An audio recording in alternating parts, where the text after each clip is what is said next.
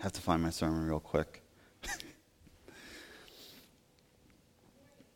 Good morning. Yes, it's a wonderful morning. I apologize that I'm not pastor. Let me get that out of the way. I'm really nervous. Don't like speaking in front of people. Don't like speaking much at all. So if I ramble, it's okay. I have to start my timer. We don't have a timer in the back, so I'm keeping one up here.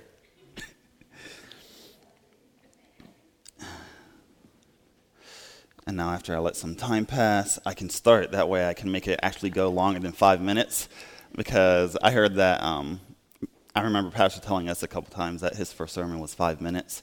So I kind of figure if I go beyond 5 minutes that I'll be pretty good, and then he'll be happy, proud, yeah. Yep. So today's sermon has probably been about a month of me working on. It kind of stemmed from a trip that I took down to D.C. To get some things handled and so forth. And I want to start off with Mark 1:16 through 18. If Zach can bring that up. Cool. Okay, as Jesus walked beside the Sea of Galilee, he saw Simon and his brother Andrew casting a net into the lake, for they were fishermen. "Come, follow me," Jesus said, "and I will send you out to fish for people." At once they left their nets and followed him. If you take a minute to think about this verse and what we're actually called to do, the follow me aspect, can you actually say, yes, I do follow him in everything that I do? I know that for me personally, I always feel like there's some sort of a gap between what I'm supposed to do and what I actually do. So I kind of struggle a lot with that. And I feel like God will nudge me in a certain direction sometimes, and sometimes I'm like, yes, I'm going to go that way. And then other times I'm like, It's like, I'm not sure I can do that. Maybe there's a different perspective when we look at the verse compared to what Jesus actually meant. So maybe we just twist the words around. And even though it seems fairly black and white, maybe we transcribe it in some other sort of way. So when we look at the verse and see Jesus saying, "Come follow me and I will send you out to fish for people," what do we think of? Is it a relative, a coworker, a friend, a stranger passing by? So during my trip to D.C., I was walking down the streets and there was a homeless person. And whenever I saw them, I acknowledged them, gave them a nod, kind of like what's common around here. Whenever you walk by the street, you kind of like see someone, connect eyes, you nod. So did that to him. He nodded back. Really didn't think too much of it. And then as I continued on to where I was going, I started to notice that everyone was kind of like this. Or like this. Or maybe they even had their headphones in and couldn't even hear them. Like if I said, "Hello, what's up?" It's like nothing. So I was really taken back by that, because I started to realize how rare it actually was that seeing the person that was homeless on the side, that I went ahead and acknowledged them. So I was like patting myself on the back. I'm like, yes, score. I was like, I'm getting somewhere. So I went to my appointment, and then I finished up, and then I started walking back to Starbucks. And that's where the homeless guy was. He was right outside of Starbucks. And I remember that day was really hot, and probably a little hotter than Cozumel whenever. It was fairly warm. Maybe it just was that I wasn't accustomed to the heat. So I felt God kind of like nudging me. And it's like, okay, see the homeless guy. It's like, really should buy him something to drink at least. It's like, yeah, that should be the right thing to do, and so on and so forth. I was like, Okay, I'm going to go ahead, go into Starbucks, set my computer up because I was going to work there for the day. And I was like, once I set up, I'll go ahead and get some water for myself and for him and make sure he's taken care of and everything. So I went ahead and opened up my laptop, got set up, and then all of a sudden, everyone around me was working. I started working, and I completely forgot about the homeless person outside. I started to get consumed completely by what I was doing, more so than being concerned about the people that were around me, whether it was directly around me in the room that I was in or outside. And I kind of started wondering, like, is it because I was too busy, or was it because they were at a lower stature than what I consider myself to be? Because sometimes whenever you see someone of a different stature, you kind of say, well, I'm just going to move on by. Kind of like what a lot of people in DC were doing, just kind of like, well, they're not worth my time. I'm just going to keep moving forward. So it's real easy to get caught up with the life and the work that surrounds us and forget that whenever God nudges us to actually move and put one foot in front of the other rather than just staying right where we're at and being all nice and cozy.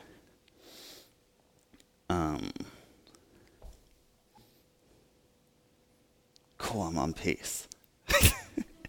I have my sermon broken down into segments, and I'm trying to do it where I have like 5-minute segments per section. So as long as I stay on pace, I'm going to be real good for the time. So I've already exceeded Pastor's 5 minutes. Yes. Okay. In John 8:12. Jesus spoke to the people once more and said, I am the light of the world. If you follow me, you won't have to walk in darkness because you will have the light that leads to life. First question, can we all agree that Jesus is the light of the world? Yes. Okay. Of course, it's easier for us to say that. He's the Son of God. So why is it that when we read the second half of the verse, if you follow me, you won't have to walk in darkness because you will have the light that leads to life, we don't always follow him? The first thing that Jesus calls his disciples to do is to follow him, nothing else, just follow me. Some days are easier than others to follow Jesus. The days that we follow Jesus takes us to Matthew 5:14, which says, you are the light of the world, like a city on a hilltop that cannot be hidden. This verse is difficult for some of us to associate with, me included. Why? Because we make mistakes. We're sinners naturally. While others aren't always able to see them, that doesn't mean that we don't make mistakes and sin. At some point, we feel like we've made one mistake after another and can't do anything right. I find it a lot easier to pick myself apart more so than anyone else. See some people nodding their heads, so quite a few of us apparently do that. I'm sure that Peter could have beat himself up over and over whenever he denied Christ, plenty of times. In Acts 3, verses 1 through 10, one day Peter and John were going up to the temple at the time of prayer at 3 p.m. Now a man who was lame from birth was carried to the temple gate called Beautiful, where he was put every day to beg from those going into the temple courts. When he saw Peter and John about to enter, he asked them for money. Peter looked straight at him, as did John. Then Peter said, "Look at us." So the man gave them his attention, expecting to get something from Peter. Then Peter said, "Silver or gold I do not have, but what I do have I give you. In the name of Jesus Christ of Nazareth, walk." Taking him by the right hand, he helped him up, and instantly the man's feet and ankles became strong. He jumped to his feet and began to walk. Then he went with them into the temple courts, walking and jumping and praising God. When all the people saw him walking and praising God, they recognized him as a man who used to be sitting at the temple gate called Beautiful. And they were filled with wonder and amazement at what happened to him. So, what I get from this whole passage is take what we're given and bless others with it. We may feel that we don't have much at times, but neither did Peter. And if we beat ourselves up along the way as, okay, well, I denied Christ, or I didn't give that homeless person some water on a hot day, we're never going to do much of anything. We're going to stay right where we're at and not proceed anywhere.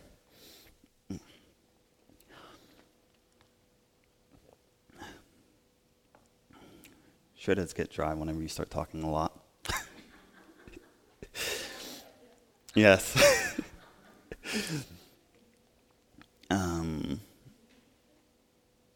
So, what would happen if we stopped and started to think differently and started to give someone else what we actually had? So, if it's a simple phone call to a loved one, I am thoroughly guilty of not doing that very much. My mom is nodding her head in approval of what I just said.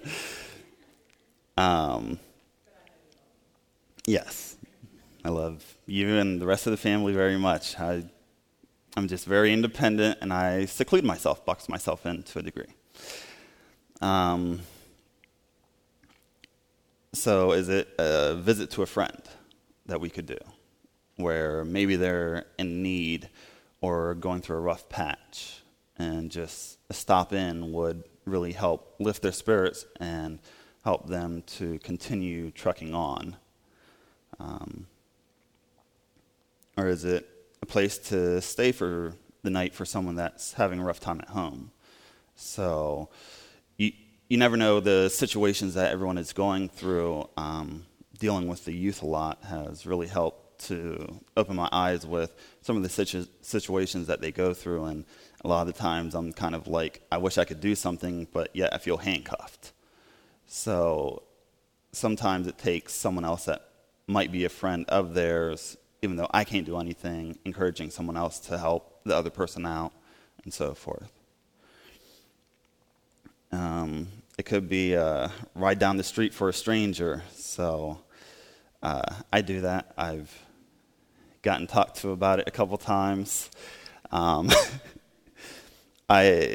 whatever reason, God always puts it on my heart. I see a person walking down the road, I immediately want to pick them up, be like, hey, where are you going? Let me go ahead and take you there.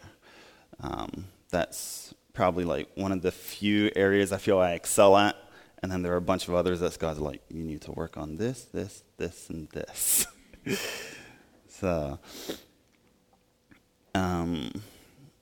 or something that I know Pastor likes to do is asking a sales clerk how the day is going and trying to actually build them up in their day. Whenever Tracy, I didn't get her approval for this, whenever she was doing her research, going through being a sales clerk and everything, there were times where we'd talk afterwards and she'd be really upset because of the way that people treated her.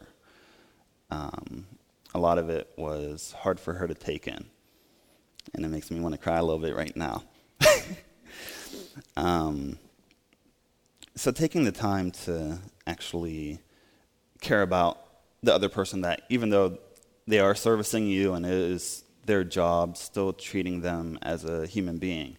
I watched a video yesterday as I was preparing another video, and this person was homeless, and as he was on the street, he'd been on the streets for like a year, and he had a cup with him, and he was asking for money and so forth, and he was really offended whenever someone would call him a bum, because he didn't feel he was a bum. It was that he had this year where he lost his job, didn't have a place to stay, and the only thing he could do was resort to begging for money, because whenever he would go for a job, they would tell him, okay, well, we'll look at it, leave your phone number. And he's like, I don't have a phone number.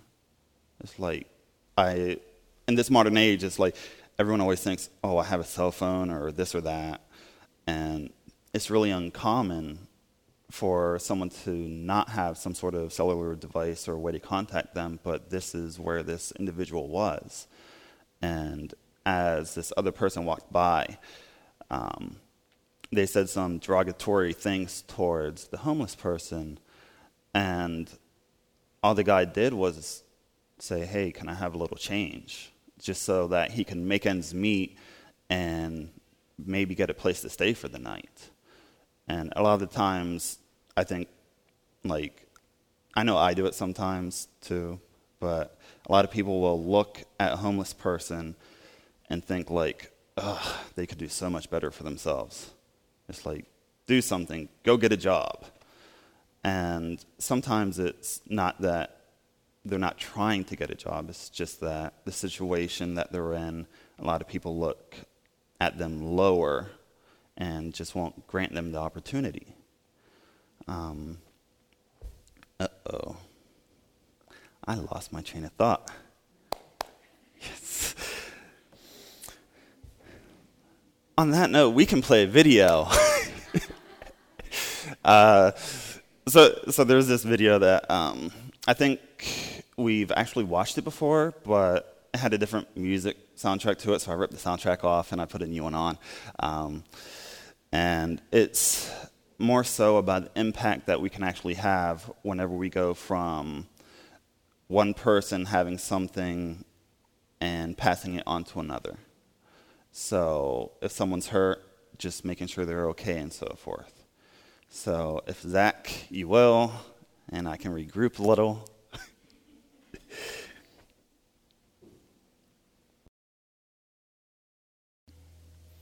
Does anyone remember that video?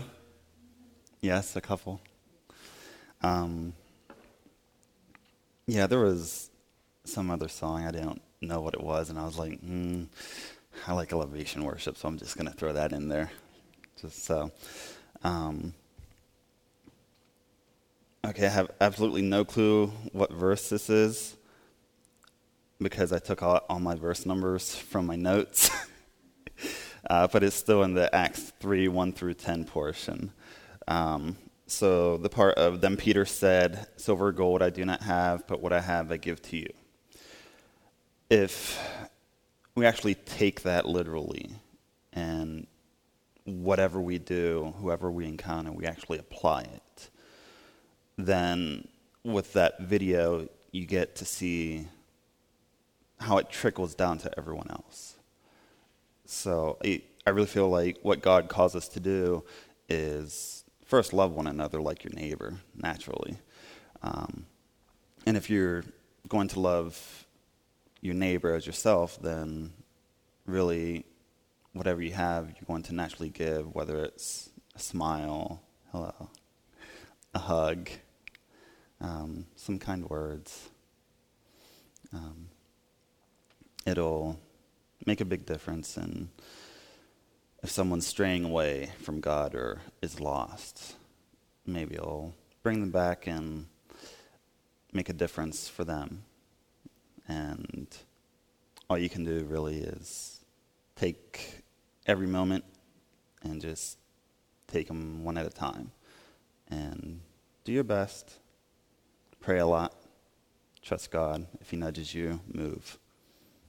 So that's all I have for my sermon today. Now we can stand up and pray, and I can be done.